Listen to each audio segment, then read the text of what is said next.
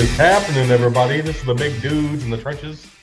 I am Doug. Here is Bug and Tug, as promised. How y'all doing, fellas? Doing well, man. How are you? Sensational. I like it. You got a little P on your hat. Do you know that? I did know that.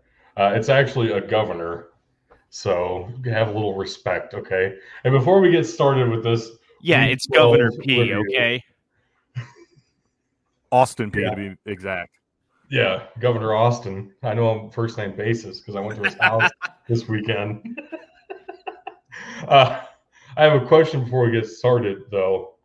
How are you going to do it if you really don't want to dance? By standing on the wall? Back up off the wall. Think about it. How are you going to do it if you really won't take a chance? By standing on the wall. I mean, come on, get you back up off the wall. I feel like Tug is incredibly Big Dudes in the Trenches poetry slam. Yeah, he's completely lost. Yeah, I definitely just wrote that. That was definitely me. I know you didn't. I'm aware enough to know that it's a song. Okay. But do you know who it's by? I forget.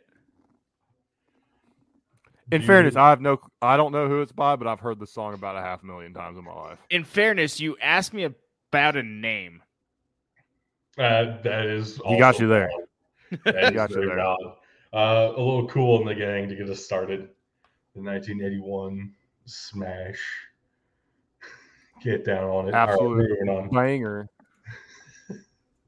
What a great episode. What a great podcast. All right, let's pack it in and go home. All right, so we're reviewing Week 12 here. This is FCS Rivalry Week. This is the week before the FCS playoffs were announced. Now, as we are live on Monday night, the FCS playoff bracket has already been released. We will be going through at least a little bit of that, showing you what that playoff bracket is going to look like. We're not going to give our picks, though, because we'll be doing that all throughout the bracket.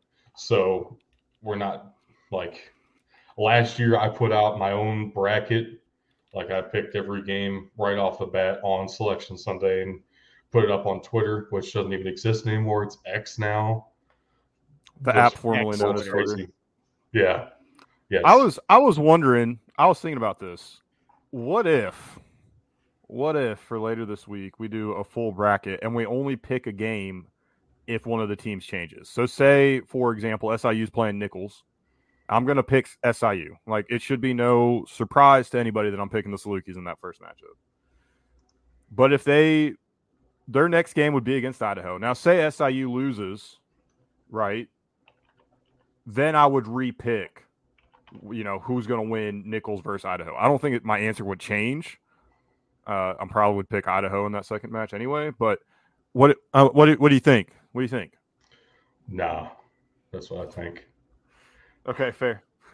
I think that got way too complicated, way too fast. I don't want to put in the work to do that.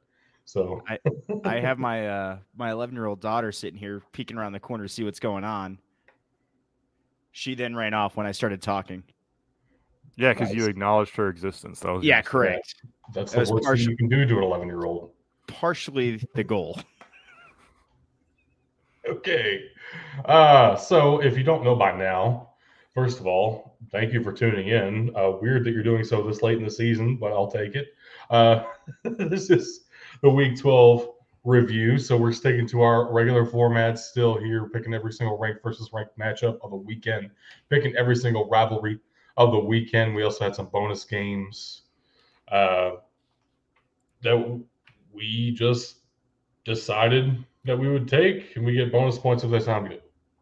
So... yeah, like, we have in the rules here. Yeah. Rules. You can tell we're children of the early 2000s using the Fairly Odd Parents thing here. I just want to say I'm glad that we made the agreement earlier on in the year that an upset was an automatic good game, because I picked an upset and I couldn't be happier about the upset that I picked. And I'm just so excited for how things are going to go down this weekend with the team that lost in that game. We're gonna really go into the definition of an upset coming up, at least on my slide. Probably. I mean, a double-digit upset just automatically, I think, gets you somewhere. Anyway, let's go ahead and start off with the midweek rivalries. We've already talked about Toledo over Bowling Green. That happened before last episode, but as we were live on Thursday, Nichols at Southeastern Louisiana was still going on. That game finished right after we finished the show, which means that Bug and I got another point there. Honestly, I'm not upset about that. Southeastern Louisiana made it a game. It was not one that you could have slept on. I'm fine taking the L there. Well, did Nichols win the conference with this one? No, they had already clinched. They clinched the conference, like technically, but this was the definitive outright. You know, they didn't have to share it with anybody, kind of a game. So, right, so they weren't an at-large. We're going to get into some of my issues, and I think probably your issues as well, Doug, with the SCS playoff selection process. It's a bidding process. It's a mess. We'll leave it at that. For the first round specifically, if I'm not mistaken, it is a bidding process. No, for the home teams. We'll get into it. We'll get into it.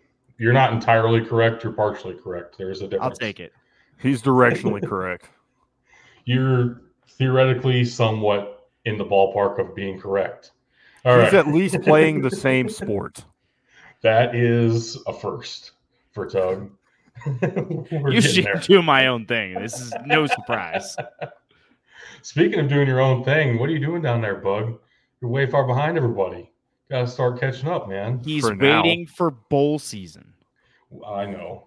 I can't wait to go over in bowl season this year, and y'all are like, "Oh my God, how did it happen?" No, that's kind of what we're trying to will into existence. Yeah, that'd be so great.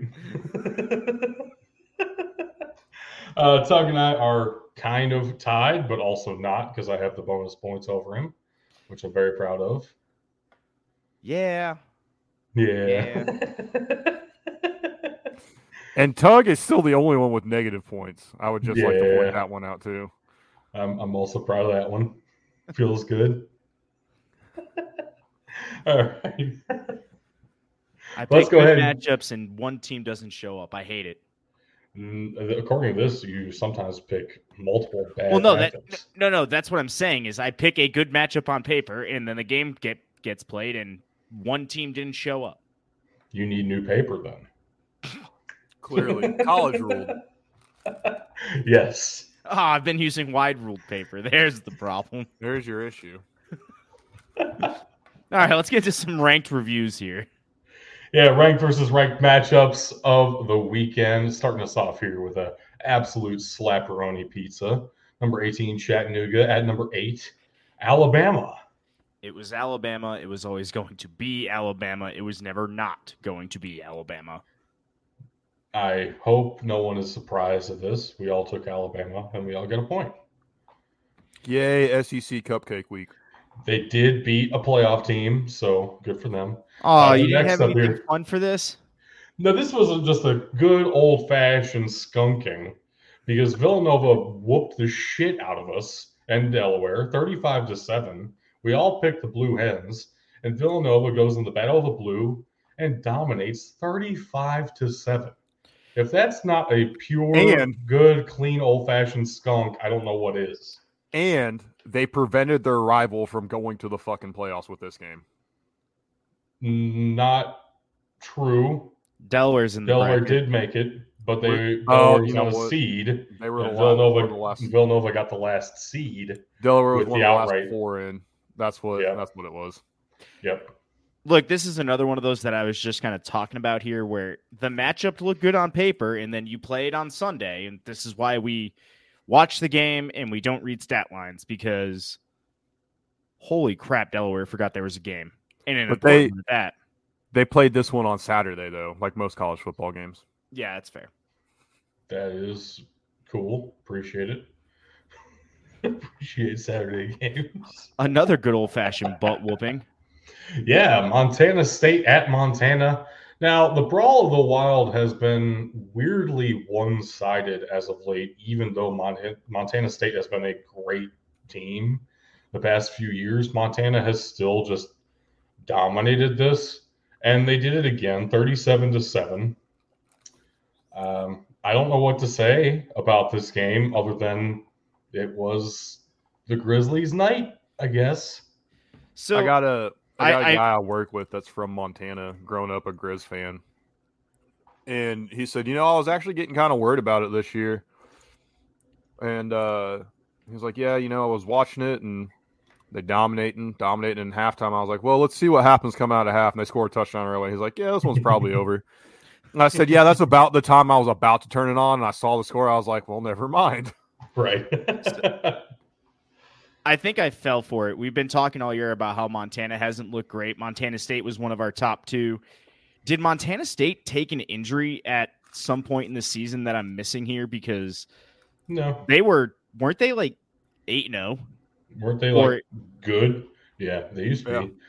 They lost to South Dakota State early in the season, so no, they were never 8-0. Okay. But usually I will forgive you for that one loss. Well, especially against South Dakota State by one touchdown and a last-second decision. As we kept talking about all season long, it was one of the things that kept Montana State interesting. But Montana has just been getting better and better all season long, and it culminates in a number 2 overall seed for the Grizzlies. And an absolute rocking of Montana State. Yeah. Next up here, number 22, Utah at number 17, Arizona. Another good, clean, old-fashioned ass-whooping. This one by the hands of the Cats instead of handed to the Cats. Arizona dominates at home 42-18. Is there any chance Arizona can make the Pac-12 championship this year? They need to win this weekend, and they need Oregon to lose. That's a real possibility. We talked about this in the Discord for anybody that wants to check out all the different conference championship technicalities, legalities, craziness, madness. The Big 12 gets especially insane. Yeah. The Big 12 gets insane if Texas loses Friday night. If Texas wins Friday night, whole different ballgame. It's actually really simple. So technically still no. So the Big 12 released that they put out that press release that I put in the Discord of here's the scenario for like the top 4 teams, whatever. Then they came back out and said there's actually 128 possible scenarios, and there are 7 teams that could still theoretically make it. These are just the most likely scenarios, and so these are the ones we put out a release for. But there are seemingly infinite scenarios here. They just put out the most likely ones and said, "Hey, yeah, it could end up coming down to point differentials and things like that. If everyone loses, right, everything gets wild. Right. If everyone loses, we get a Cincinnati West Virginia rematch. Oh God! Please no! God no! I gotta say anything but. I gotta say to bring it back to this game too. This is Arizona's 4th win over an AP top 25 team. Yeah. If you'd have told me they'd do this 2 years ago, I'd have laughed in your face. This has been quietly an amazing turnaround for this team. And it's because they're in a conference with USC, who's been on the up, and they're always going to get the attention, with Utah, with Washington. If you had told me this was going to happen at the beginning of this year, especially after the first 2 weeks of the season, I probably would have laughed at you. But then honestly, the turning point in their season was that overtime game against USC. They haven't looked back. They started believing, and once you get a team that actually has some talent believing in what you're doing, it gets insane, it gets wild, and you get crazy stuff like this.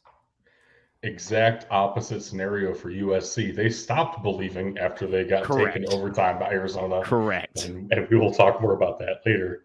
But yeah, Arizona has set themselves up very nicely.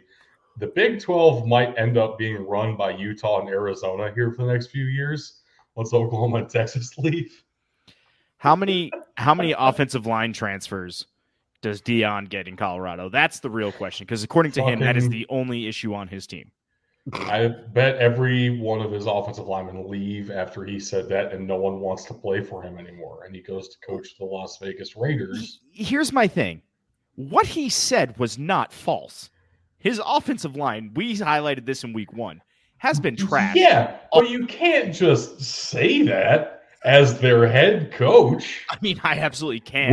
When you fucking recruited all of them because you kicked all the ones you didn't want off the fucking team. Here's my thing.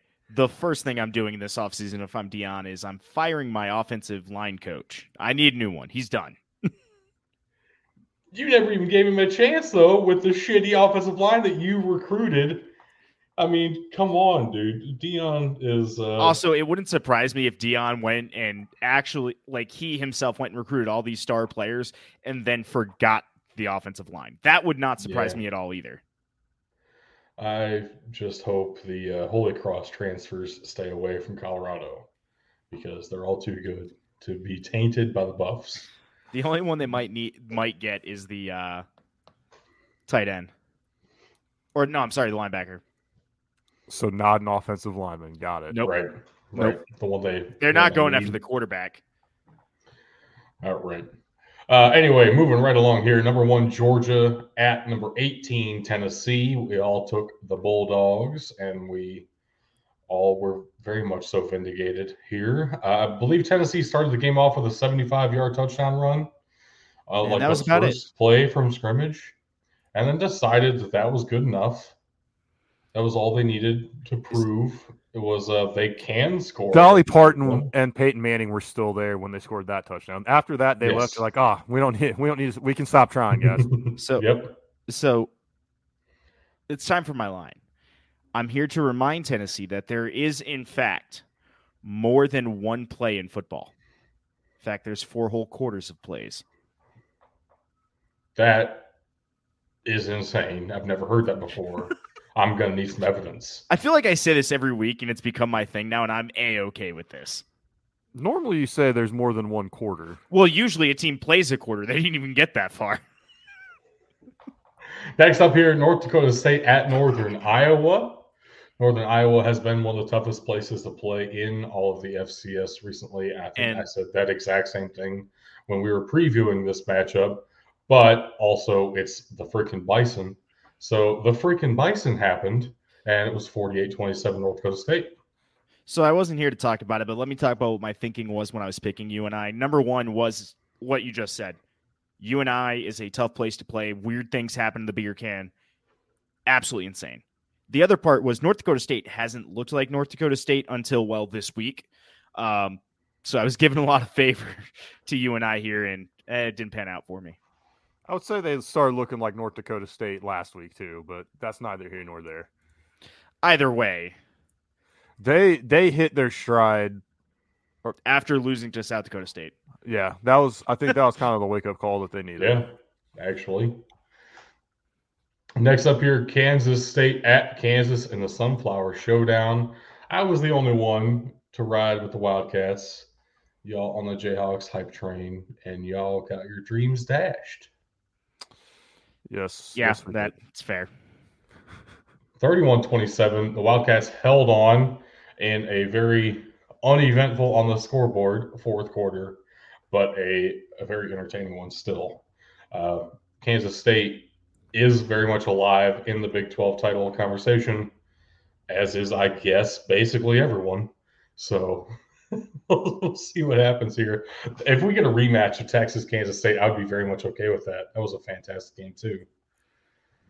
Yeah. I don't know. I kind of like the idea of Texas-Oklahoma State, though. That'd be a fun one. Yeah. I mean, why not Texas-Oklahoma? Why not literally anyone else? Let's get Baylor TCU again. That'd be great. Next up here, Washington at Oregon State. Washington held on for dear fucking life. This game really should have gone the way of the Beavers. They did everything that they should have to win, and Washington somehow, magically, was able to pull this one off. This was very much an escape act 22-20 for the Huskies.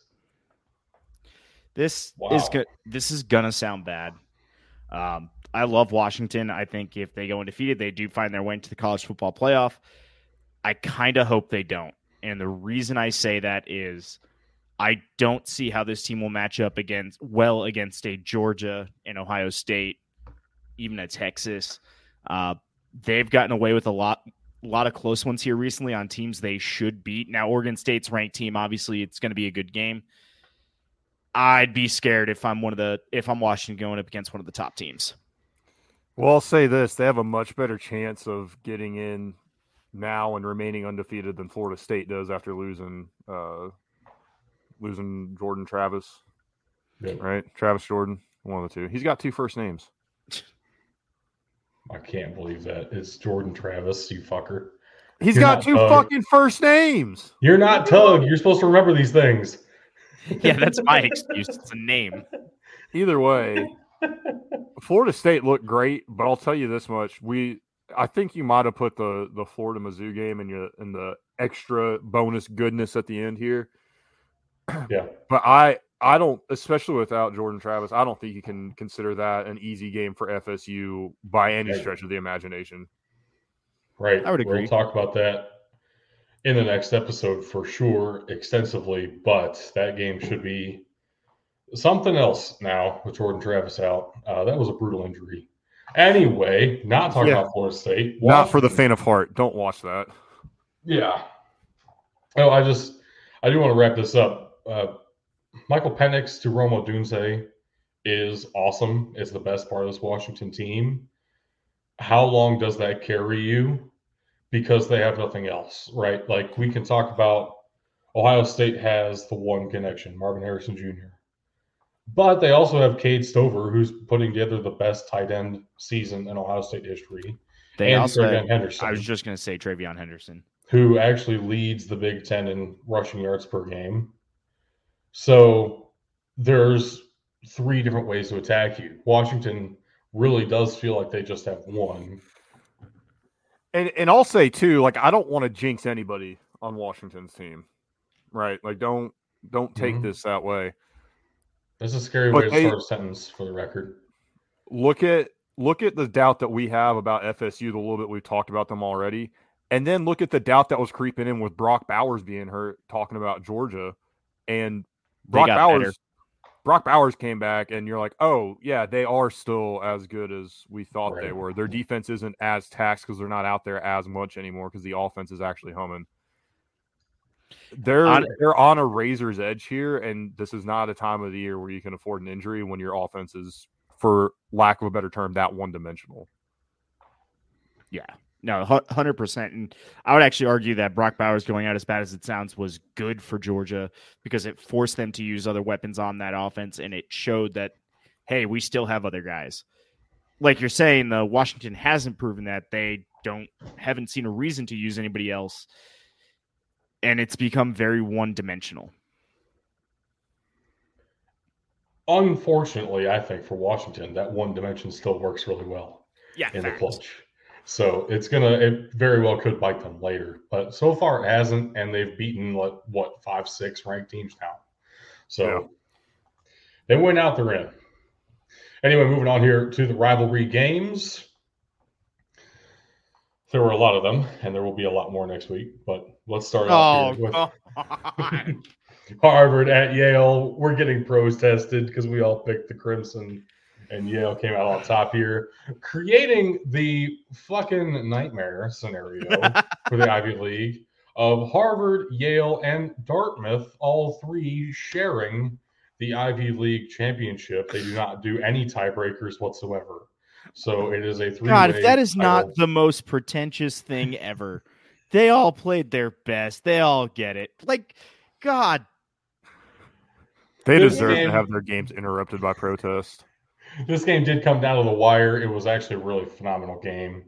I really enjoyed watching the line units for both Yale and Harvard. Offensive and defensive lines for both teams were the best part of this game. And we're seeing that already in one of Yale's offensive linemen declaring for the NFL draft. I would expect one of Harvard's defensive linemen to follow suit very shortly. So there are good players in the Ivy League. You just have to grin and bear it when they do stupid, dumbass shit like this. So while fair about their players, and I would like to continue to highlight their players, I would like to propose the counter protest of the Ivy League next year, and we ignore them for a year in protest of their 3-champion system. No, fuck you. Damn. Moving on. Number 2, Furman at Wofford. We got big dogged. We got holy big dogged. Holy we got shit. bevel dogged. So, all right. I do want to make it clear Furman sat basically everyone. But also, why the hell would you do that in a rivalry game? I understand Wofford is not good. You've already clinched a spot in the playoffs. You have clinched the outright SoCon title. I don't care. This is a rivalry game. Play the damn game. Why would you let Wofford just walk away with 2 wins here on the season? And one of them against their biggest rival in Furman. This is one of the reasons why rivalries in the NFL are not as fun as rivalries in college. It's because of this. You're sitting your players because you have more to look forward to in the season. You're trying to keep them healthy. Look, man, it's a rivalry game. You put it out on the line. If they get hurt, they get hurt. You make do. That's what it's about. And Doug, you being an Ohio State fan, you know nothing but that. You would call for the coach's head the second you heard Ohio State was sitting any starter, even if Ohio State was 11-0 and Michigan was 0-11. You'd be like, start everyone. Don't care. Yeah, I wouldn't need to. They wouldn't dream of it. The players themselves would never even think to do that. But you get my point. The players would refuse to sit, even if they were not cleared by the doctors. I mean, that has happened. Go sit on the field. So, not the sideline, on the field. Now, that's an in-game protest that I support. But Ivy League, take notes. But yeah, Wofford beat their 2 rivals on the season, Citadel and Furman. In back-to-back weeks. What? They showed up when it mattered most, apparently. At least the next one went as planned. Yes, we all picked Lafayette against Lehigh in the rivalry. 49-21 ended up being the final score here, with the Leopards coming out on top. Lafayette does finish 9-2 and takes the Patriot crown. Like it. And then in the old brass spittoon, Michigan State outduels the Hoosiers of Indiana 24-21 on a wacky set of circumstances. So Indiana goes for the game-tying field goal to send it to overtime. Unsportsmanlike conduct with a time runoff, and Indiana loses. Oh, my God. No. So fuck you, Tug. I still get the point. You do get the point, and fuck you, because that was some bullshit. Unreal. That's some egg cup shit. Get ready for it this weekend. That if it's gonna happen again, it's gonna happen in the fucking egg cup. Count on it. Counting. Yeah. I can't count any other egg bowl. Sorry. Yeah, the egg bowl. I knew what you meant. I got egg bowl and apple cup mixed up in my head. I'm sorry.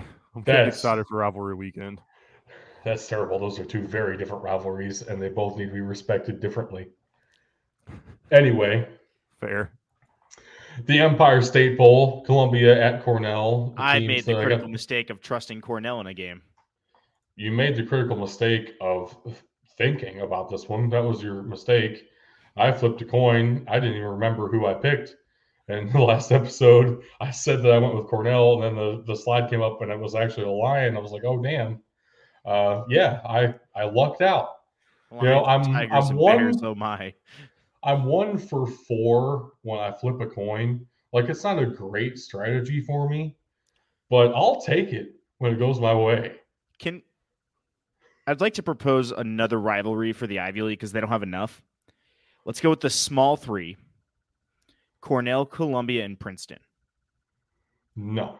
Why? This is already part of the big 3. They can be part of the small 3 too. No. Fuck you. Fuck the Ivy League.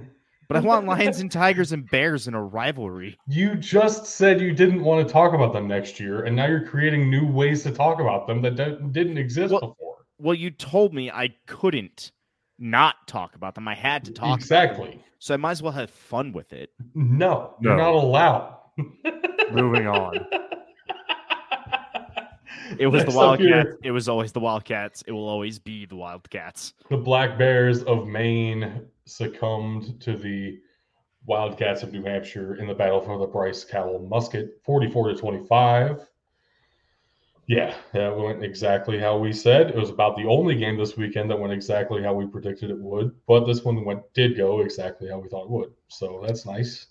So my tinfoil cap is still on for this next game, and when we get into the brackets, you will see why. But my tinfoil cap is 100% on now. I mean, we don't have to wait that long to talk about it. Morgan State at Howard. Howard does win 14-7, which gives Howard an undefeated in-conference record and the undisputed MEAC title. They will be playing in the Celebration Bowl against the winner of the SWAC Conference Championship game. Yeah, when they upset NC Central, they freed NC Central up for a playoff spot because the winner of the MEAC goes to the Celebration Bowl, not the playoffs. And NC Central was definitely on track for one of those, depending on how the season went. Yeah, Howard snuck their buddy into the playoffs by beating them by 30 points last week. You know what would be a fun way to do this? Maybe not a fair way, but a fun way. You bump the FCS playoffs back a week, and you give an auto bid to the Celebration Bowl champion. The only way that would really work would be if the SWAC and MEAC changed their schedules so that Week 10 was an open week, and you had your top team, you had your Celebration Bowl, and then you went down the list 2 versus 2, 3 versus 3, and so on. So yeah, have them start in Week 0. Week 10 goes open. You don't even have to. You can just take a game out. You can literally just adjust your schedule. No, that's what I'm saying. Is do that. Move your schedule. Start everyone in Week 0. You already do it with Jackson State and Florida A&M every year. It'd be a fun way to do it to keep them competitive too. The thing that frustrates me about it is that they're not like the Ivy League where they just flat out say we're not going to compete in the FCS playoffs. They say, we'll let you compete, but the Celebration Bowl takes priority. I think there was a time and place for the Celebration Bowl, and I do think it should still exist, but I agree with you. Something needs to change. It needs to be adjusted somehow, some way, because these teams do deserve the same opportunity to compete for a national championship. Well, and here's the difference. They're not saying you can't compete in the FCS national championship because you have finals. It's easier to move your final schedule than it is to move an entire football national schedule. Well, I'll get you guys on the phone with the MEAC and SWAC. Cool. See what you guys can figure out. Yeah, hell yeah, I'm in. Deal. Next up here, Princeton at Penn. Penn has looked like the better team all season, except for in the rivalry games where Princeton decides to finally show up. And they did so again here. Princeton won 31-24. Yeah, just baby. Because they felt like it. That's all you can say about Princeton. I'm okay with that. Sometimes they feel like it. And sometimes they feel like protesting. Yeah. Fair. Oh, jeez. Let's get out of the Ivy League. Richmond at William & Mary. This game was part of the decider for the CAA championship. If Richmond won and everybody else lost, Richmond was going to be the CAA champions. But not everybody else lost. If Villanova didn't win by as much as they did, Richmond had a shot. But Villanova won by smoking the shit out of Delaware. So, yeah, Richmond, their 1-point win over William & Mary was not enough to get them the CAA crown, but they do win the Capital Cup here. I mean, decent overall season for the Spiders. I think we've come to expect them to be around this range, so it's not that particularly, surprising. Don't want to take that away from them, though. It was a good year. Yeah. Absolutely. And, I think all the heat and hype around William and Mary successfully died a very painful death. And that does set up a playoff matchup, which we'll talk about later. NC Central against Richmond. So, should be a fun one. Next up here, looking at Hawaii at Wyoming, the Paniolo Trophy game. This one also a pay-per-view event because Air Force. Hawaii reasons. This is how you handle teams that you were better than. Well, do here's this the again thing. next year. Please. Apparently, they're not. They weren't. So I don't believe that Wyoming is this much better than Hawaii. The difference is Wyoming was playing at Wyoming. Yeah, that's a big factor too. 42-9 ends up being your final score of this one, and we did all luckily pick the Cowboys here because, in Wyoming, the Rainbow Warriors had no shot. We all knew this. Next up, Cincinnati at West Virginia.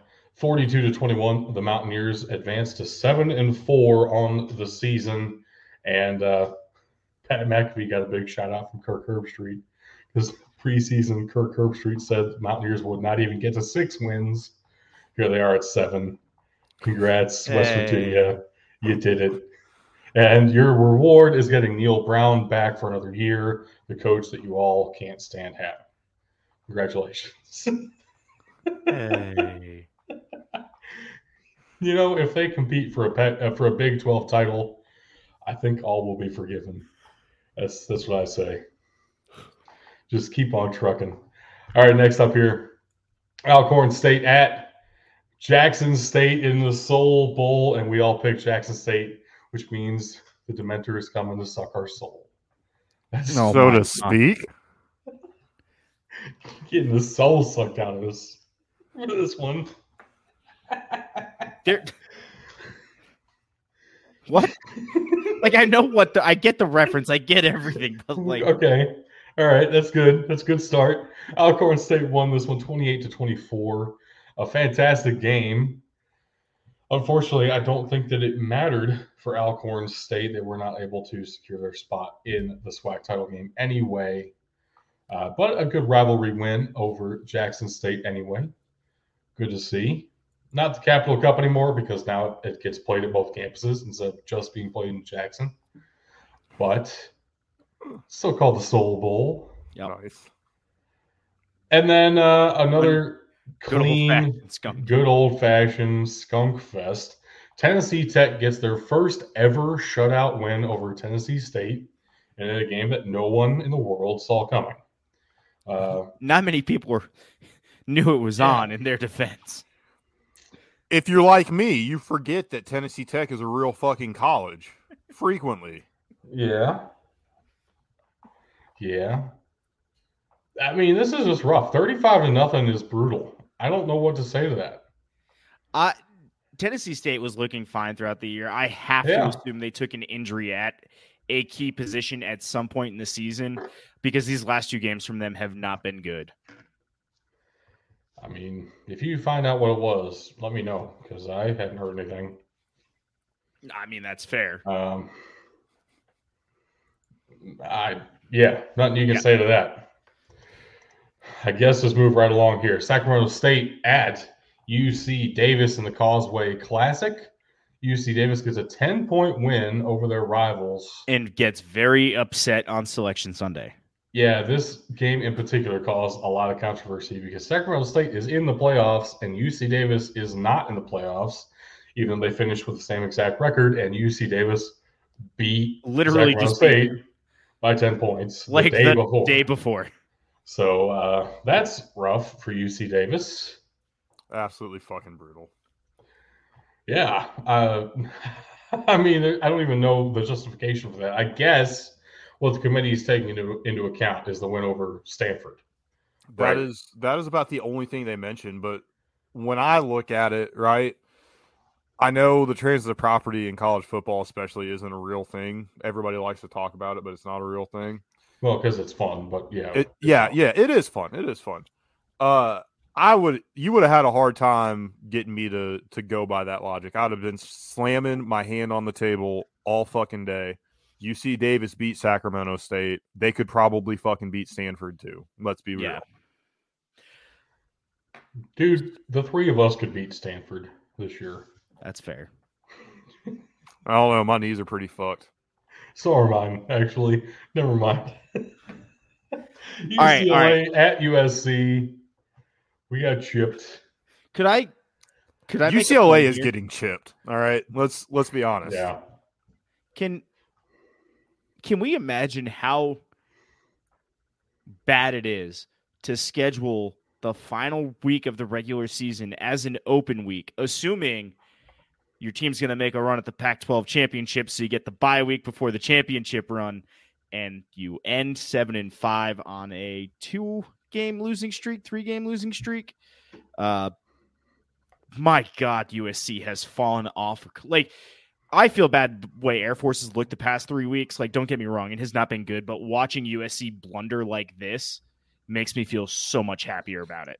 And UCLA's still fucking planning to fire Chip Kelly.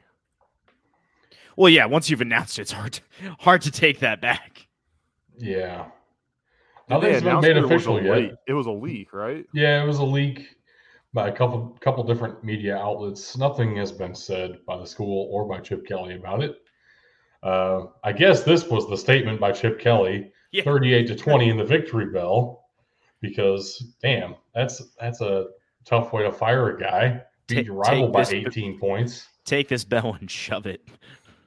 So I teams do will fire want to winning say, coaches all the time, and it blows my mind. So if they fucking fire him, it would not surprise me, but it would have me absolutely perplexed. Yeah. Honestly, if I'm one of these other programs that just fired my coach, I'd be okay with this, though. There are some programs out there that I could see, like Mississippi State with Chip Kelly. That'd be a good fit. It would also bring fire back to the Egg Bowl again. That would be real fun. Chip Kelly, Lane Kiffin. Oh, jeez.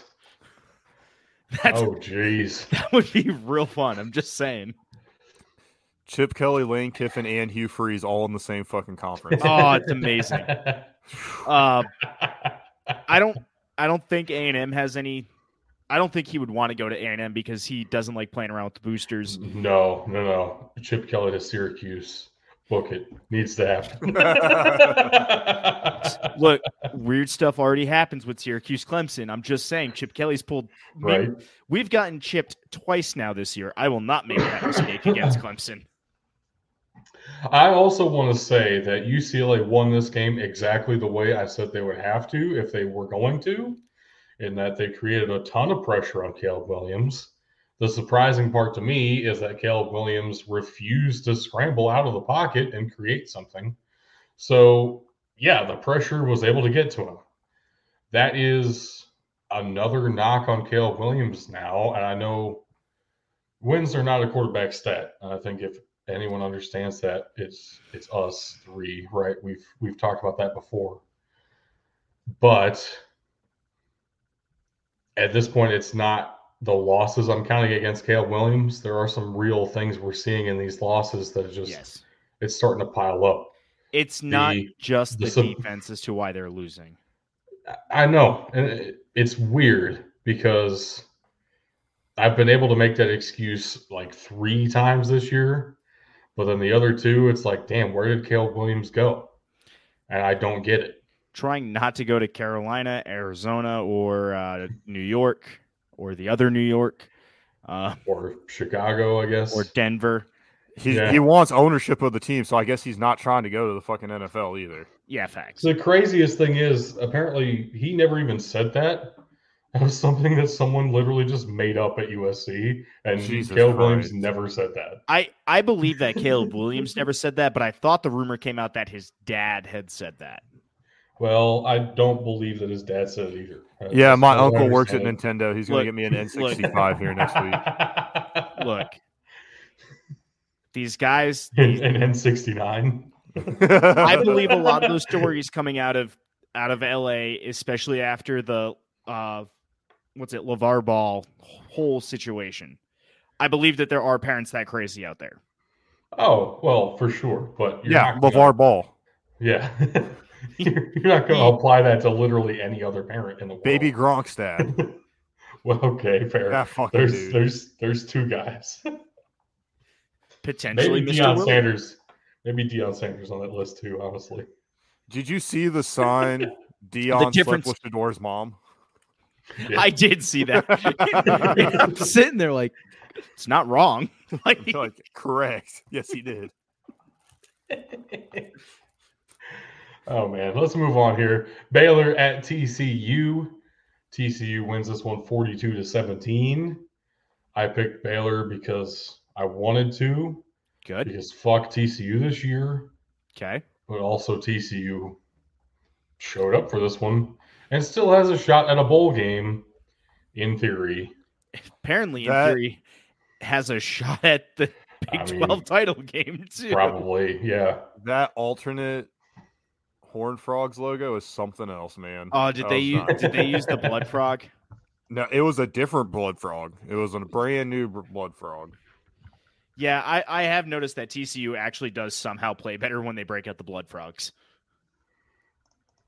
It was a whole new thing. It was pretty fucking cool. I will say that. They better bust out the blood frogs against Oklahoma next week. Then they're gonna need it. Yep. Next up here, the Florida Classic. Bethune-Cookman at number 11, Florida A&M. This is an exact example of why we're talking about the SWAC needs to let their best team get in the playoffs. Correct. Florida A&M looks like a very scary playoff team if they were able to go. But instead, they'll be competing in the SWAC title game for a shot at the Celebration Bowl, which they are going to lose to Howard if they make it because the MEAC wins that thing every single time. I was just going to say, I have a lot of faith this year in the SWAC. Yeah.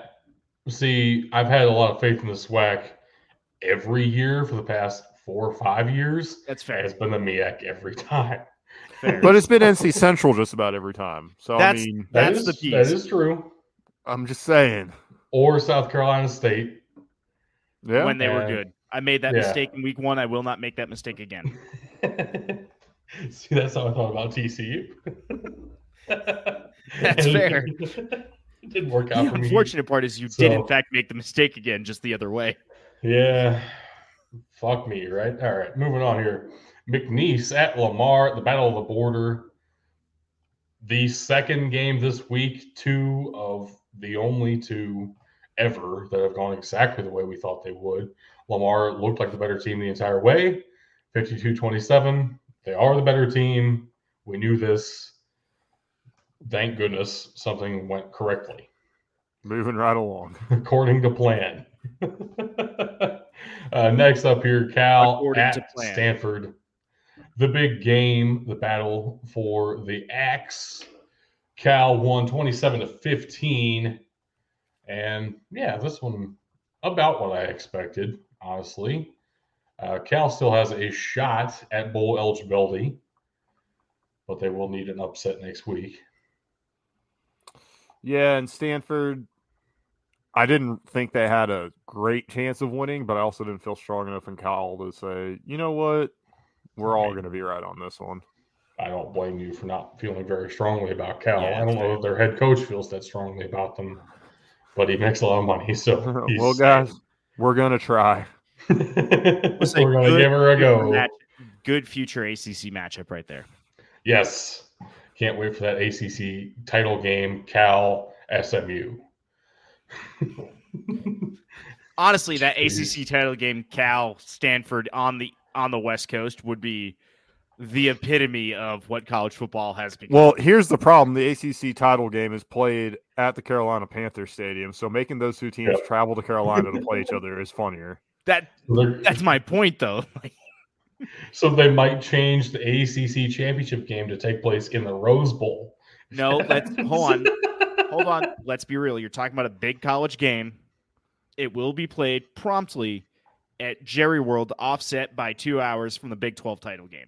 Oh gosh, you know it's how it goes. I refuse to believe it. You cannot make me believe this. This is not my fate. Jerry does not let games go. He will take. Jerry can suck my dick. Get out of here, Jerry. Jerry's the reason. Jerry's probably the reason Sam Pittman still has a job right now, which I'm A-okay with. More like Sam Pittman. You seen that guy? Ooh. Jesus Christ. Going from talking about tits to talking about getting some dome. Idaho winning the battle of the domes because there's no place like dome than your home dome. So I just want to highlight this. I know we all picked Idaho here. That's because of what they've been building. Because it's Idaho. Idaho State is better than their 3-8 record. Do not sleep on them moving forward the next few years. This team is also building. The score doesn't tell you how good Idaho State was. Holy crap, I just saw it. I've been saying that for like 5 weeks, so yeah, thanks for hopping on the bandwagon with me. I appreciate it. Idaho is on a different level right now, but if you look at what Idaho has done the past 3 or 4 years, that's the exact mold that Idaho State is trying to follow, and they're building to it. This is a much better team than their 3-8 record. Oh, there's no place like Dome for the holidays. Idaho gets the number 4 seed in the FCS playoffs after the win of the rivalry. And then the next up here, the bowl eligibility match off, whatever, wax on, wax off, between Nebraska and Wisconsin. Also the battle for the Freedom Trophy. It goes to overtime, and Wisconsin pulls this one out 24-17. Yeah. Jump around, baby.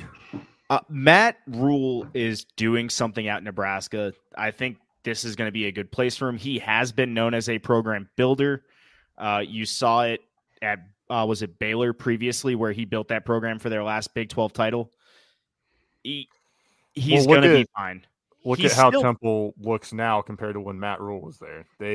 They're lucky to win a fucking game. He had them in contention for the American Conference Championship while he was there. Here's my other point with it. If I'm not mistaken, Nebraska is still somehow in contention for a Big Ten championship berth. No. They are eliminated now? Iowa locked it up. Okay. And he took them into Week 11. He took them into Week 11 with a hope for the Big Ten title. Iowa is a great story, though. We'll get there when we get there. Just hang on tight for that one. I'll hang on. Because it's worth it. In the meantime, let's talk about our bonus games that we picked for this week. So I'll start it off here. And, I started with the Friday night game, Colorado at Washington State. Washington State, of course, has the Apple Cup, not the Apple Bowl, but the Apple Cup next week against Washington. And I thought, well, both these teams are fighting for bowl eligibility. Maybe Washington State will look past Colorado. That wasn't the case. They beat that drum all night long. Shedeur Sanders did not finish the game playing quarterback. He came out in the fourth quarter. It was that bad. And, it was overall very embarrassing for Colorado. He got hurt. I don't know if he got sat for – maybe you could make the argument he didn't come back in because they already knew they lost. But he did get hurt. I think that's more of what he was going for. It's like when you pull your starters when you're up by 40. The only difference is, you pull your starters when you're down by 42. That actually worked out. Actually, yes. Wow, that was good. That wasn't intentional, but it worked. I approve this message. Next up, we have Illinois State at number 13, North Dakota. This game was essentially a FCS playoffs play-in game. We all picked North Dakota, and it was a close one. They pulled it out. I watched the end of this game. Timeouts going back and forth and all this mess. Illinois State had a real chance to win it down the stretch, and I'm not positive that they make it in if they win this one. I think there's a couple other teams that were right on the cusp that probably would have gotten in over them. They certainly would have had an argument having 7 wins, but this win certainly sealed it for North Dakota. Yeah, they needed it in order to make it in, and they got it, and they got in. That's crazy how that works. Insane, right? Weird. What is crazier to me, though, is you called this being a play-in game for the playoffs like 4 weeks ago. Oh, yeah. So, yeah. Hats off. That's probably my proudest thing about this. I looked at both their schedules. I was like, they're probably both winning out to this game. And the biggest thing for Illinois State is not only have they not won any good, against anybody good. But they hadn't really played too many good teams this year either. It's not like they went through a gauntlet like South Dakota State or SIU for that matter. They've dropped some games that they probably should have won. Yep. And dropping this one certainly did not help their case, and so they're on the outside looking in as they should be. Speaking of that South Dakota State gauntlet, they beat 7 different playoff teams this season already. God. To make it to the number 1 overall seed in the playoffs. That's not really a fair comparison when like 80% of the field is the MVSC. And yes, Yeah. I know that's an over-exaggeration, but they also beat the Pioneer champion Drake 70-7. They beat Montana State. Right. Which but yes, they did was a seed in the playoffs. Yeah. Ever living shit out of Drake. Yeah. So this last game, I say it every year. I hate SEC Cupcake Week. Fair. Mm-hmm. Fair. I love SEC Cupcake Week right now. Because good and goddamn well, Auburn did not expect an 8-3 conference title game, New Mexico State, to come into Auburn this weekend. They certainly did not expect to lose to New Mexico State, and they certainly did not expect to lose 31-10 after paying them $1.8 million. New Mexico State, Jerry Kill, and Diego Pavia get their first win ever against an SEC opponent. Their record against Auburn in particular improves to 1-3. And oh, by the way, Diego Pavia, after throwing an interception, makes up for his sins and body slams the defender to the fucking ground. Yeah.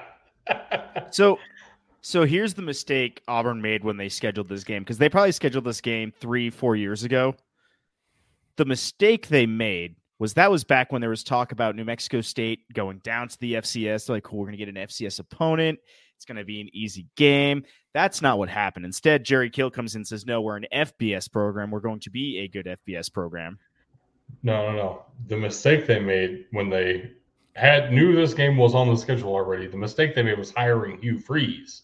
Well, because this is now the second year in a row that Hugh Freeze has lost to Jerry Kill and the New Mexico State Aggies. Nominated by New Mexico State 2 years in a row. When he was at Liberty and then now at Auburn. I really this game was 10-7 at halftime.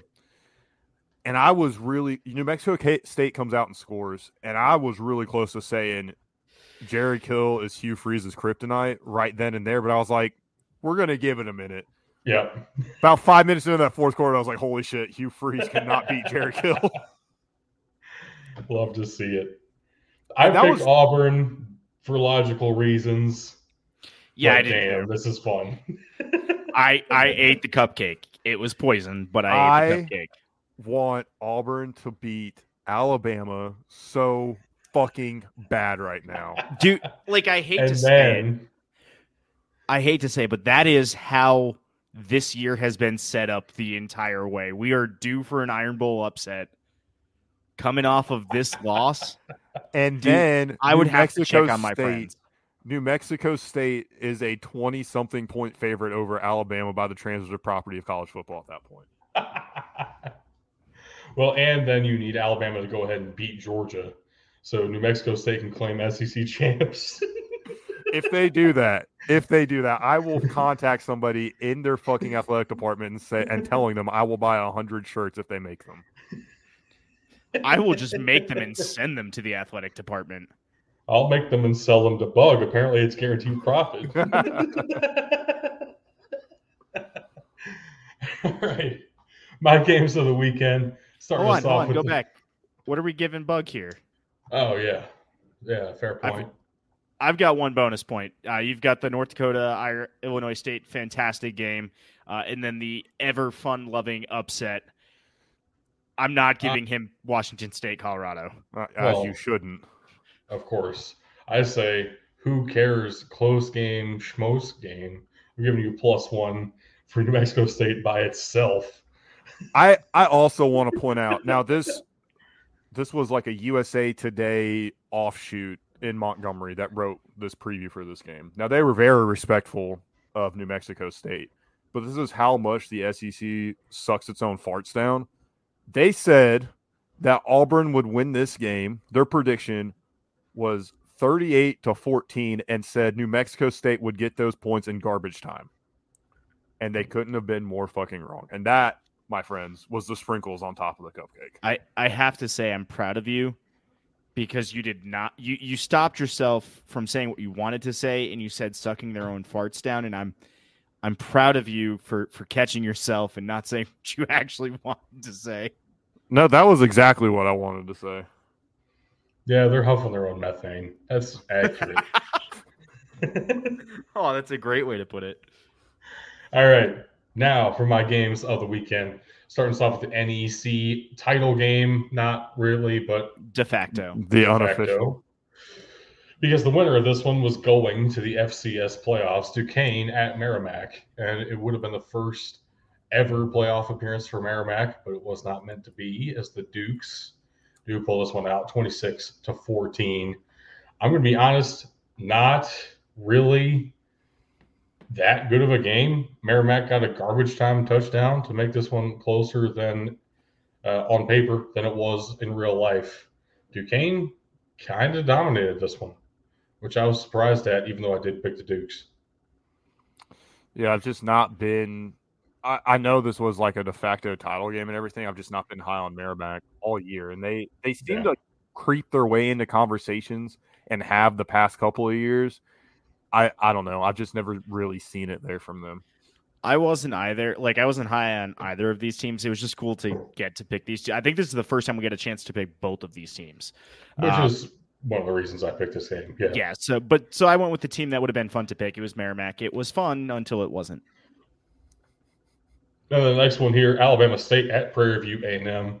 We got Prairie dogged because we all took the Hornets in this one, even though Prairie View A&M did come out on top 21-14. And what was actually I thought a pretty great game, back and forth all the way, at least in the second half for sure. It felt like it could have gone either way to the last minute. But Alabama State could not hold on, and Prairie View A&M then wins their division of the SWAC and will play Florida A&M for the SWAC championship and the right to play Howard in the Celebration Bowl.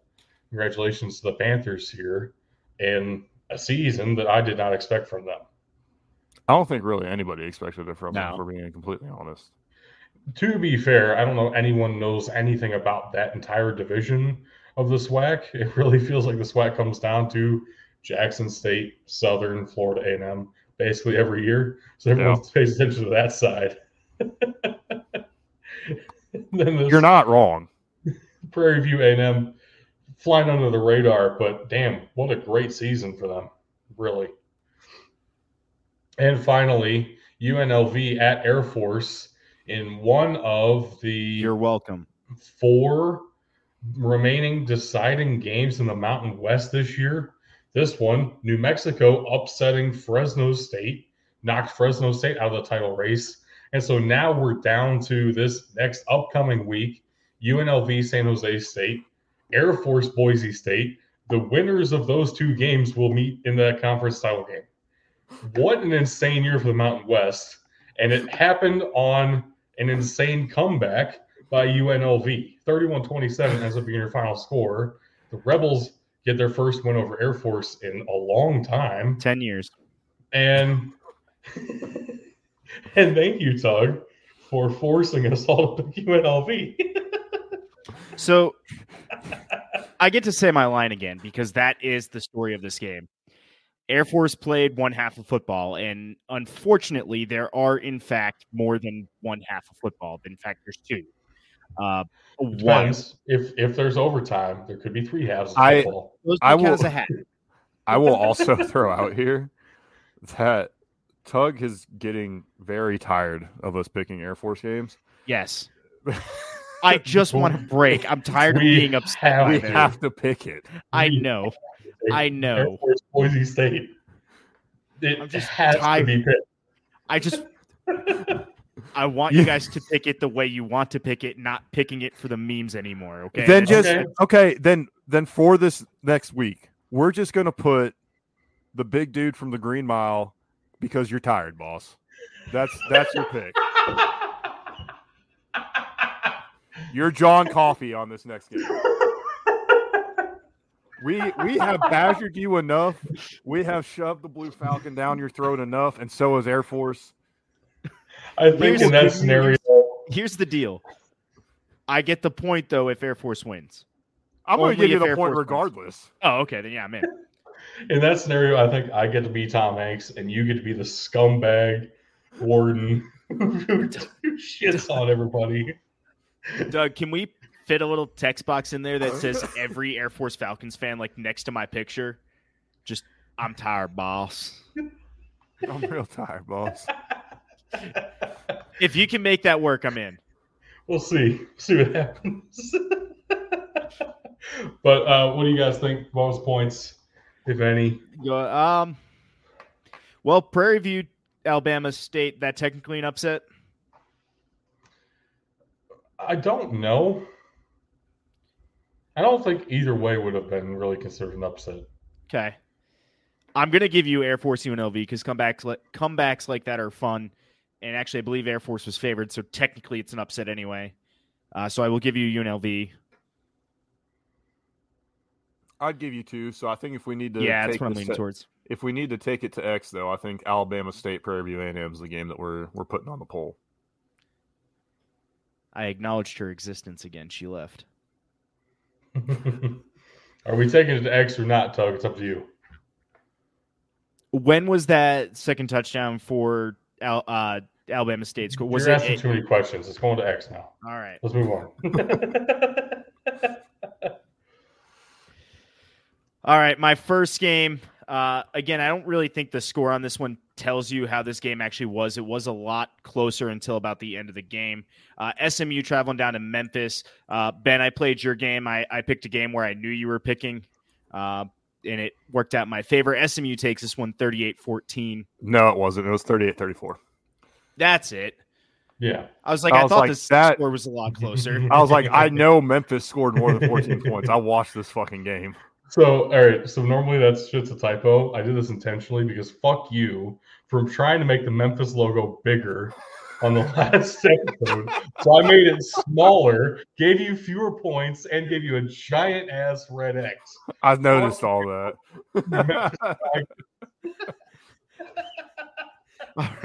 All right. Yeah, it's 34. I saw all of that when I was looking through the but slides. Fuck you. 38-34. This one did, in fact, come down to the wire. Memphis was driving, and I think did they lose it on fourth down, or did they turn the ball over? Yeah, it was a turnover and downs. So they had 2 timeouts left. They were able to call. Maybe they only had 1 timeout. No, they had 2. And so what ended up happening is on second down, instead of just straight kneeling, they ran backwards for 5-6 seconds before he kneeled, and then on fourth down he ran for his life away from everybody, killed another 5 seconds, and that was the ball game. Yeah. Real disappointing way to lose. There was some shenanery that went on with the punt and a few other things, because originally what had happened was there was a punt that came down all the way to the 1 yard line, which of course means that they actually have to fucking play football instead of just kneeling it. And that didn't happen. That got called back, and there were just a lot of things that I was not very thrilled with at the end of this game. Overall, if the stories in UCLA are true and Chip Kelly is in fact done after this season, I hope every Memphis fan that hears this and wants Ryan Silverfield out pays very close attention to what's about to happen to UCLA if they have to undergo a new coach after letting go of a winning coach, because this shit's getting ridiculous. Or they're all going to say, let's get rid of Ryan Silverfield and pick up Chip Kelly. Yeah, that's more likely what's going to happen. Yeah, that's probably accurate. Although Chip Kelly's going to have other suitors elsewhere. Yeah. My second game was the UAC de facto championship game here. Central Arkansas taking on number 15, Austin P. We all said, let's go P, and P we did. Austin P takes this one 14-12 in a fantastic game, down to the wire type game. Doug, you were there. What you got for us? So it was a fantastic game. like the first quarter was a pure defensive battle. There were some beautiful quarterback pooch punts by Central Arkansas in the first half. Nice to see. I just want to shout out to the fan that was behind me in the stands who yelled every single play that Central Arkansas was on defense. Hey, ref, number 8's offsides again. And every single fucking play. Was he actually offsides? No. He was not. He was committed to the bit, though. That's David Walker for Central Arkansas, who we've talked about on the show before as one of our favorite edge rushers in all of the FCS. And he was lined up in a 2-point stance, really close to the neutral zone, but not in the neutral zone. And this fan thought he was very clearly offsides when he was not.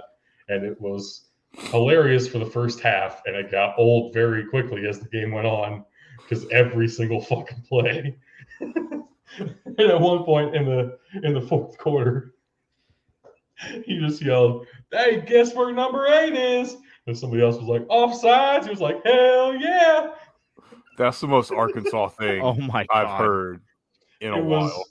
It was in Clarksville, Kentucky, though. Tennessee. Yeah. I understand that, but it was a Central Arkansas fan. No, it was not. No, it was not. We're talking about number 8 on Central Arkansas. Oh, being Jesus. quote unquote offsides. These are Tennessee people. It's Clarkville. They're basically Kentucky people. Let's calm down there. Fuck you. All right. And then my final game, I took us down to prime time in the SEC because, it just means more. Let's go, Cox. I'm surprised. I tried pulling this game twice with you, Bug. I was impressed you did not take the Gamecocks here. I was thoroughly impressed. I believe I said this on Thursday. Their defense is so fucking bad. There was no shot out to take them. The fact that they held Kentucky to 14 is a song. They had to have gotten their fucking ass reamed after that Jacksonville State game because there's no reason they should have won a close game like this. There's no reason they should have won. So, two crazy things here. Number one, South Carolina won. What the fuck? Second of all, Spencer Rattler got an invite to the Senior Bowl, I think in part because he finally won a game. So, congratulations, Spencer Rattler. Oh, man. Yeah, the Wildcats traveled down to take on the Gamecocks in South Carolina. South Carolina takes it 17-14, beating the spread, in fact, which was -2.5 for South Carolina. You said South Carolina took it. I think Kentucky bent over and took it. Yeah, that's fair. The way the score, unfortunately, both of these teams also played one half of total football. They just spread it out differently. So South Carolina played the first and fourth quarter, and Kentucky played the middle quarters. It was 14-10 going into the fourth quarter, and South Carolina comes out, scores a touchdown. There's your ball game. If I had to pick 2 quarters to show up for, I think it'd be number 1 and number 4. Yeah, good strategy. I'd rather show for all 4, but yeah, but I can only get that's not an option, right? But yeah. So I'll throw it to you guys. Where you guys got me here? That's a +2 week for you. Oh, I think it's your first +2 week ever. So congrats on that. It's not. I've had one. And you've had 2 -1 weeks. So correct. Yeah, so we're, all right. We're even now. All right. We're back to well, congrats. You did it finally. Finally, about time. But let's see if that saved you on the week in total. It didn't. It did not. You got 3rd place this week. 20-14 overall. Hey, look, that's Air Force's season in my hand, just falling away. Also known as depression. That's what we have here on the slide. At least you're smiling about it. I'm literally bowl season. Bug here is patiently biding his time, but also creeping up in the standings, only 13 points behind Tug here now. This really is all just the fact that I had one really fucking bad week. You had a couple really bad weeks, like week 3, 4, 5 there were really awful for you.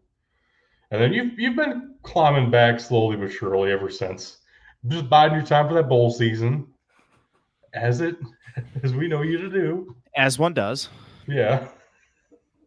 But that does mean that I'm back on top. Return of the dub. Oh God! I'll let it get to it, but I'm really worried that we get DTMA'd on this one now. You can stop it anytime. Oh, but we were going to turn up the Mac. I know that's not the lyrics, but that's the version of the lyrics I like best. Well, everyone got the idea. That's what matters here. 24-10, best week for me in a couple here. I needed it for sure. Pulling back ahead of Tug. Staving me off a little bit more. You've only got there's a lot of math involved. I give up. Yeah. Meth. Who's doing meth? Tug, apparently. I said I gave up. I gave it up. But wait, there's more. There's always more.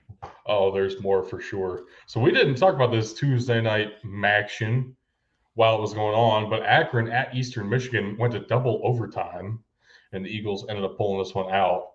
Akron not having a great year. Hold on. I got to address something. Okay. I pick the Gamecocks all the fucking time. Get with the program, Painted Bronco. If you're listening on audio, that's the power of watching us live on Twitch, is you can make Bug mad and then live in person.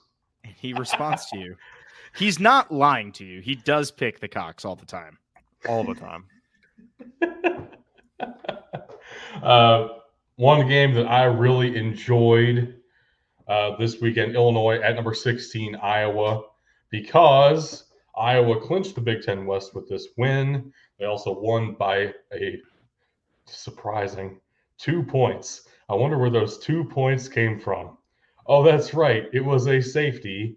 It was their third safety of the season that leads the FBS in safeties for a team. And that was the difference in this game. So what you're telling me is their punter set them up for a safety and they got it. Yes, and on senior day, Torrey Taylor came out to the biggest round of applause I've ever heard in my life. It was for their punter. What round does this guy go in? Because 0th round. They will be trading everyone will be trading all of their picks to take him a week number one overall. It's what the Bears need more than anything. Yes, actually. That wouldn't be bad. Right? The Bears could set up a very Iowa-style team. That could work for them. It has before. They won a Super Bowl that way. Right. They also had an offense that year. They had Walter Payton. That's an offense. Yeah. It's not often one man makes an offense, but they had 2 players because they had Walter Payton running behind the fridge. So that was only on the goal was line. A defensive tackle. I know, but when he ran behind the fridge, it was glorious, and I loved it more than anything.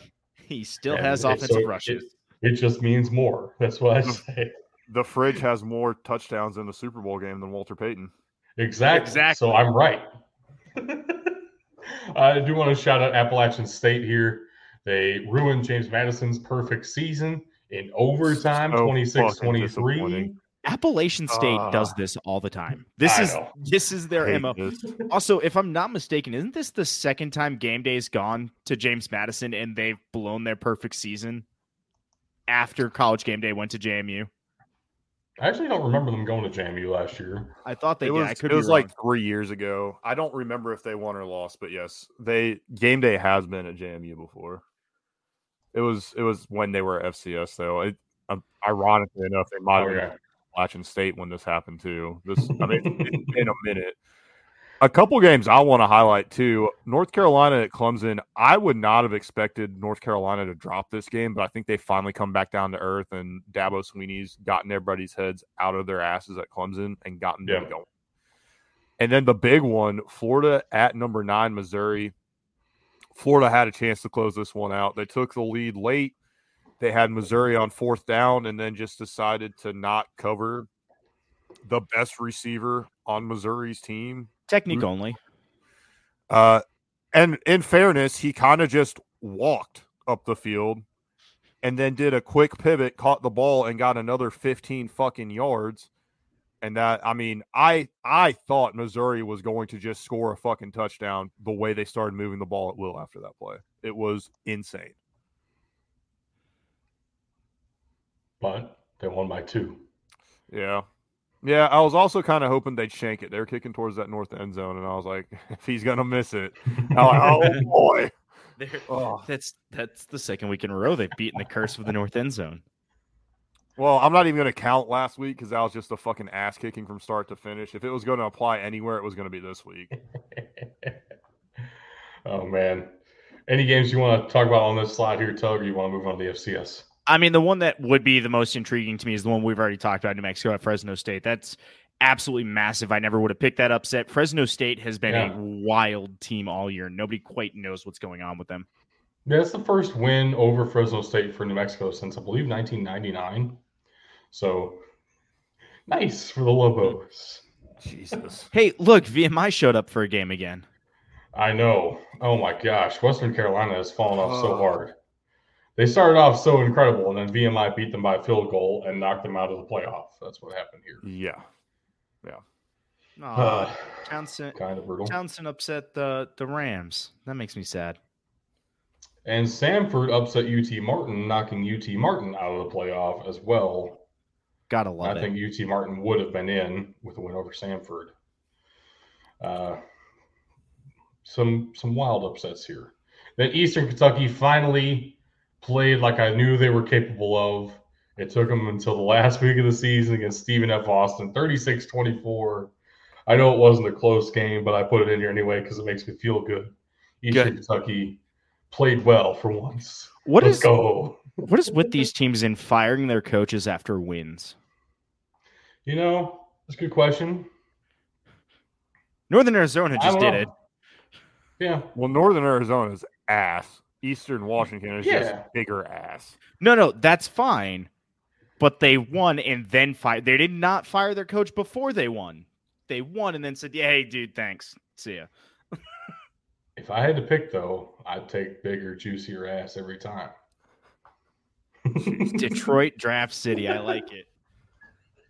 This is what happens when you miss shows. This is the second show it's been on. And I still enjoy it.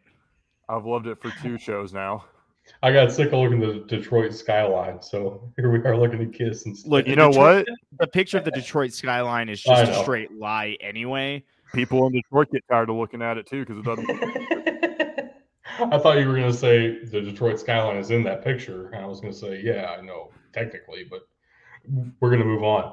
So my offensive prospect I wanted to watch this week was Jacob Cowing, who decided not to show up for this game. So that's cool. And 2 catches for 7 yards. That's bad. I'm starting to think you're cursed. Yes. These past couple of weeks anyway. So Arizona had like 2 receivers really went off in this game. Neither of them were the guy that I wanted to go off in this game. Unfortunately. That's fine, I guess. It is what it is. Yeah, it's about all we can say there. Moving on to the defensive lineman, Tyler Barron did not put up many stats. I'm fine with that, though. He's like a 3-4 defensive end type. He's not always going to put up stats. Here's what I will say watching this game. This was one of his best games of the season, legitimately. He added 2-3 pressures in the game, not sacks, but quarterback hurries. I love that. Also did have a couple of tackles. Most of the time they ran away from him. He ended up still kind of plugging holes very effectively and creating pressure in key situations when you needed him to. So Tyler Barron is a guy to look out for just based off of actual in-game value for your defense. If you can affect the way the offense is going to call the game with your presence, you're doing a good job. Right. So, yeah, 2 bad players for me stat-wise, but I think Tyler Barron looked actually pretty phenomenal. This was up there with the South Carolina game, maybe the Vanderbilt game, will be up there as well next week. Looking forward to that one. But this was one of his best games of the year, and it was against the best team of the year against Georgia. So that's a big deal. And I would be willing to take Tyler Barron on day 3 somewhere.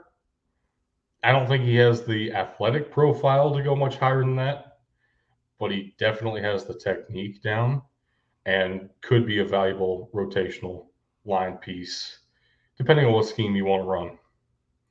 So some day 3 value there for sure. And then this is the FCS playoff bracket. I said we were going to get into it a little bit, and we will be picking each of these games as we get to them. Now, if you're watching this on a small screen, I know that this is hard to read. This is the official bracket, so blame the NCAA.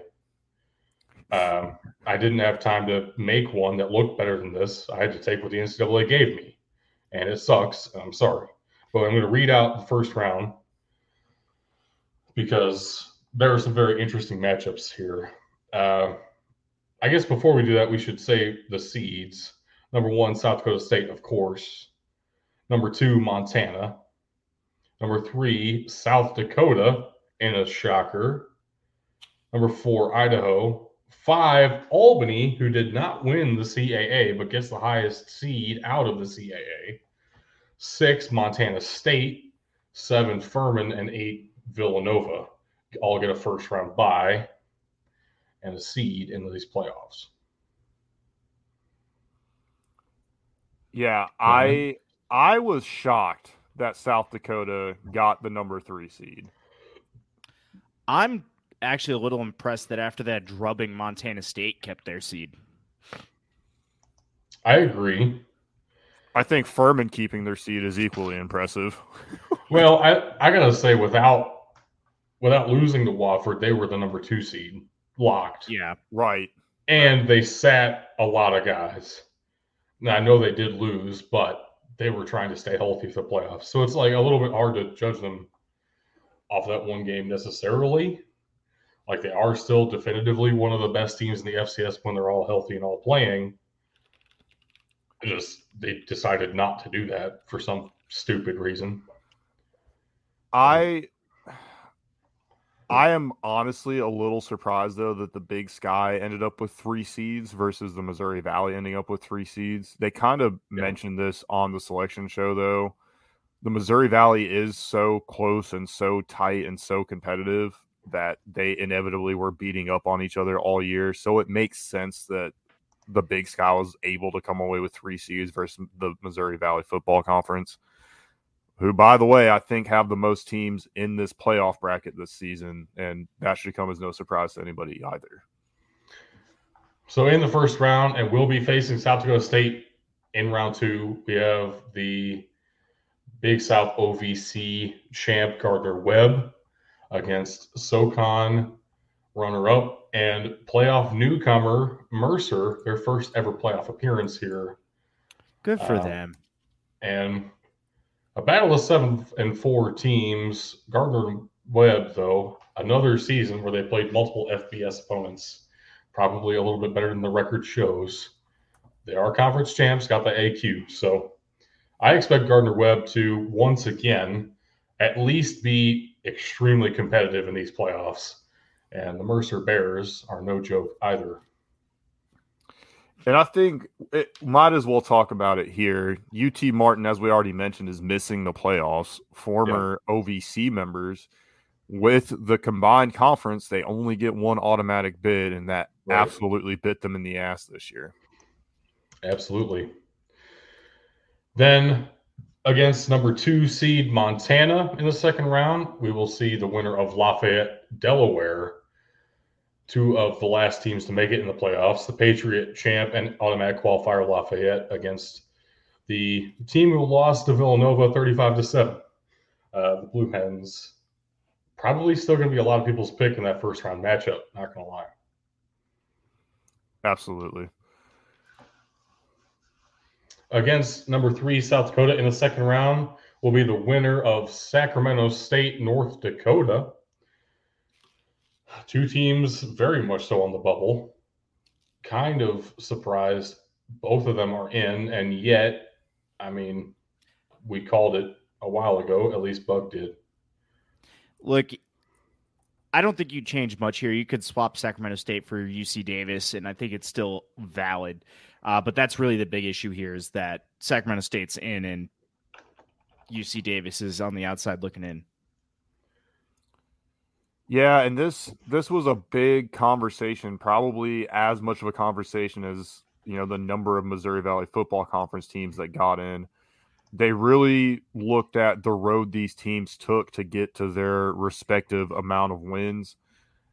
I don't know that I agree with Sacramento State getting in, although I do get the logic. I feel like if any of these teams had played Vanderbilt and beaten them, they should get that same treatment, even though Vanderbilt is also just awful. But they are a Power 5 opponent. Vanderbilt's better than Stanford this year. You gotta give them some credit. Next up, number 4 seed Idaho will be facing the winner of Nichols at Southern Illinois in round 2. Here is what blew my mind. I had reserved myself to SIU not getting in because of how bad they have played on the road against their conference opponents. Youngstown State destroyed them at Youngstown State. North Dakota State destroyed them at the Dome. They played well at home. They played really well at home. They had a chance to beat South Dakota State, more than one chance for that matter. On the road, they have been awful against anybody with any type of talent. I'm curious to see what Nick Hill's going to be able to do with them in the playoffs. Hey, what do you know? That looks like it's a home match for him. Right? Yeah, every single Missouri Valley team gets at least one home game in these playoffs. Wild. Am I counting 6 of them? Yes. The number 5 seed Albany awaits the winner of NC Central at Richmond. This is a game we've already mentioned. NC Central, the first MEAC team to make the playoffs. I couldn't possibly tell you the last one. I think it has happened before, but it's not that common for Celebration Bowl reasons. And then Richmond does get in after their win over William & Mary. Definitively needed to win that one to get in based on how this has gone so far. Probably came down to Richmond, UC Davis, or maybe Central Arkansas for that last playoff spot. Richmond gets the nod. Yeah, Richmond, a bit of a surprise, makes more sense because they were the conference champion than some of these other teams. NC Central being able to get in, I think, also really threw a wrench in a lot of things. Nobody really wanted to say it because they are absolutely deserving, but them not going to the Celebration Bowl did change a lot of other teams' fates. Definitely. Put my tinfoil cap back on. I think that was more intentional than we want to admit. It's hard to think that. It hurts to think that, but it's entirely possible at this point. That's literally impossible. That cannot happen. No team would plan to lose by 30 points and then just... I don't think they plan to lose by 30. That's not how football works. There was an upset that happened. It does happen occasionally. I mean, goodness. Just ask Auburn. Right. Oh, man. And hopefully Alabama this weekend. The number 6 Montana State Bobcats will be awaiting the winner of Drake at North Dakota State. Drake also, this is their first ever playoff appearance. I have a feeling it's going to be a short one, having to go. Just going to say that. Playing in a dome in Fargo, don't like that. Mm-hmm. Pretty rough way to go. Also, feels like a surprisingly easy second round matchup for the Bison after what Montana State's been doing the past couple of weeks here. Yeah. Maybe Montana State takes this bye week as a chance to just rest up and actually be prepared to play again. Maybe that's what they needed. You know what's crazy is we could have a Missouri Valley Football Conference quarterfinal matchup. Oh, yeah. Oh, I love it. I love it. Make that a thing. I'm putting good. We need North Dakota State obviously to win too, but our odds increase significantly on the other side of that matchup with South Dakota potentially playing North Dakota. Whew, And then wild. All right, so wow, number they are 7 spread. seed. Number 7 seed Furman awaits the winner of Chattanooga, Austin P, an Let's go P. in-state playoff game here. The Mocs and the Governors. I honestly, I know you're not going to because there are other games on that you want to watch at home this week. Mm-hmm. I would that of all the playoff games taking place this week, that is the one I would want to go to the most. That's fair. I mean, I was going to suggest that you and I try to go to Nichols, Southern Illinois, but also there are other games to watch this weekend. So yeah, like the game. Yeah, no, I honestly thought about that too, and I was like, I'm not even going to ask. He's not going to want to go sit his ass in Carbondale again. Like, though I did consider this next one as well because the number 8 seed Villanova will await the winner of Duquesne at Youngstown State. Let's go again, Penguins. another regional matchup here. Pittsburgh at Youngstown is pretty dang close to each other, and the winner will go to Philadelphia. So that ought to tell you right there. That's a little bit of the philosophy of the seeding of these playoffs too. Regionality is still a very significant factor here. The bid system is weird. So there was a podcast with the chair of the FCS playoff committee and Sam Herder. If you don't know who Sam Herder is, look him up on X. One of the most fantastic FCS media voices that we have in the country. And on this episode, the chair of the FCS playoff committee explained that they don't get to see what the bids are until they've already decided who the playoff teams are going to be. So the home team is decided later once they see what the bid is, who can host, who has enough hotel rooms, who can put up the money to be able to host this. But the playoff teams are decided first. So there was no like Missouri Valley footing the bill and paying their way into getting more playoff teams. That was decided beforehand. And then, the Missouri Valley gets the playoffs so often, they're all really ready to host playoff games. So kind of understand that too.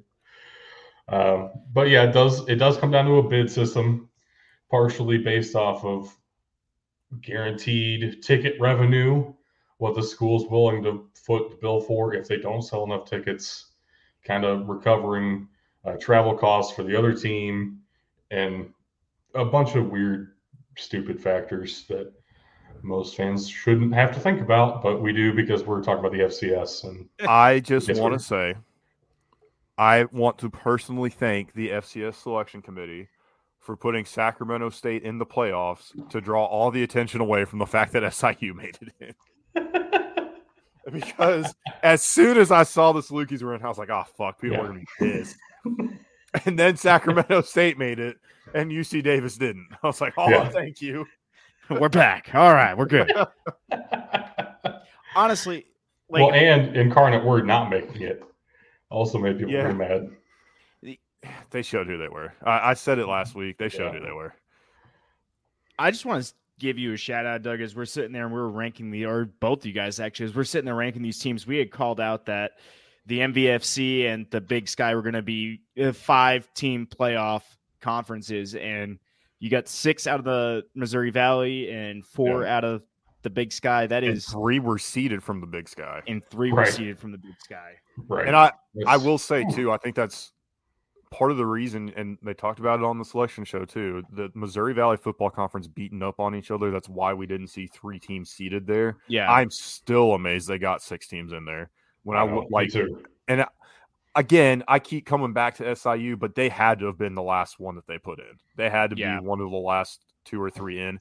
But what was weird to me is everybody on the show was not saying they were one of the last 4 in. They kind of just like, yep, they're in. It. Right. Yeah.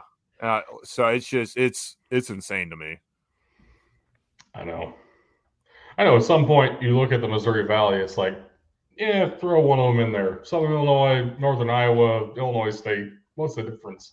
Put one of those spellers in. They're going to win at least one game. Make us look smart. It is crazy to me, the regionality. They're going to say that Nichols is all the way down Louisiana is going to be an easy drive up to Carbondale. I guess it is a straight shot, right? But, I mean, it's closer than most of these other games That's would be for Nichols. I don't know. Chattanooga or Austin P probably would have been closer. Yeah, but that's an in-state game, so that's you kind of Sacramento State going to Fargo, or not Fargo, going to what's it, Bismarck that it's in? Yeah, Bismarck. Yeah, those are probably your two furthest ones. Those are I guess the furthest in the first round here. I guess you could have done Nichols to NC Central, and then Nichols to Mercer, Gardner Webb, NC Central. I don't know a good scenario there. You lose it very quickly, so you're gonna have a couple teams that still have to travel. It's fine what they ended up doing, I guess. It works. Yeah, kind of. That's the best you can ask for. These aren't Division 2 or 3 programs. They still have money where they can travel. Oh gosh, speaking of that, some of those Division 1 programs. Hold on. What? Oh, dude, they're Division 1 programs. The Division 2 bracket though is so fun. Right. Go check out. I know. Division 3 brackets. We've talked about it last week. We talked about it on Discord too. Like I didn't really pay too much attention to it until after this first round of games. And I'm like, you've got your fucking finals taking place in one fucking region of this bracket. Yep. Right. Well, we talk about God. Yeah. Jeez. Anyway, the FCS playoffs are set. They're at least mostly correct. We agree with like the majority of the decisions. So that's an improvement from last year. And we're going to be picking all those games as we get into them. So this has been almost a 2-hour show already.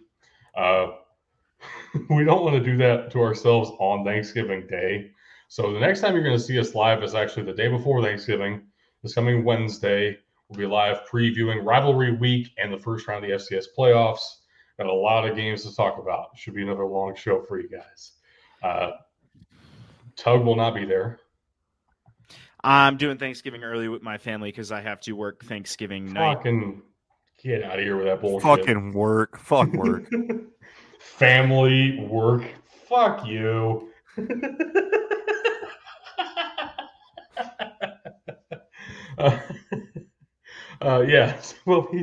Bug and I will be live Wednesday to preview Rivalry Week, and then we're about to roll into Army Navy Week, which means we're about to roll into me picking Air Force for an 8th week in a row.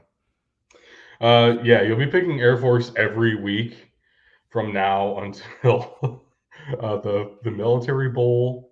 No, it's the Armed Forces Bowl. It always has been the Armed Forces Bowl. It will always be the Armed Forces Bowl. It's destiny. I hope you're in the Cheez-It Bowl again. I'd be okay with that. It's not the Cheez-It Bowl anymore. It's the Pop-Tart Bowl now. Get it right. No way. Is it really?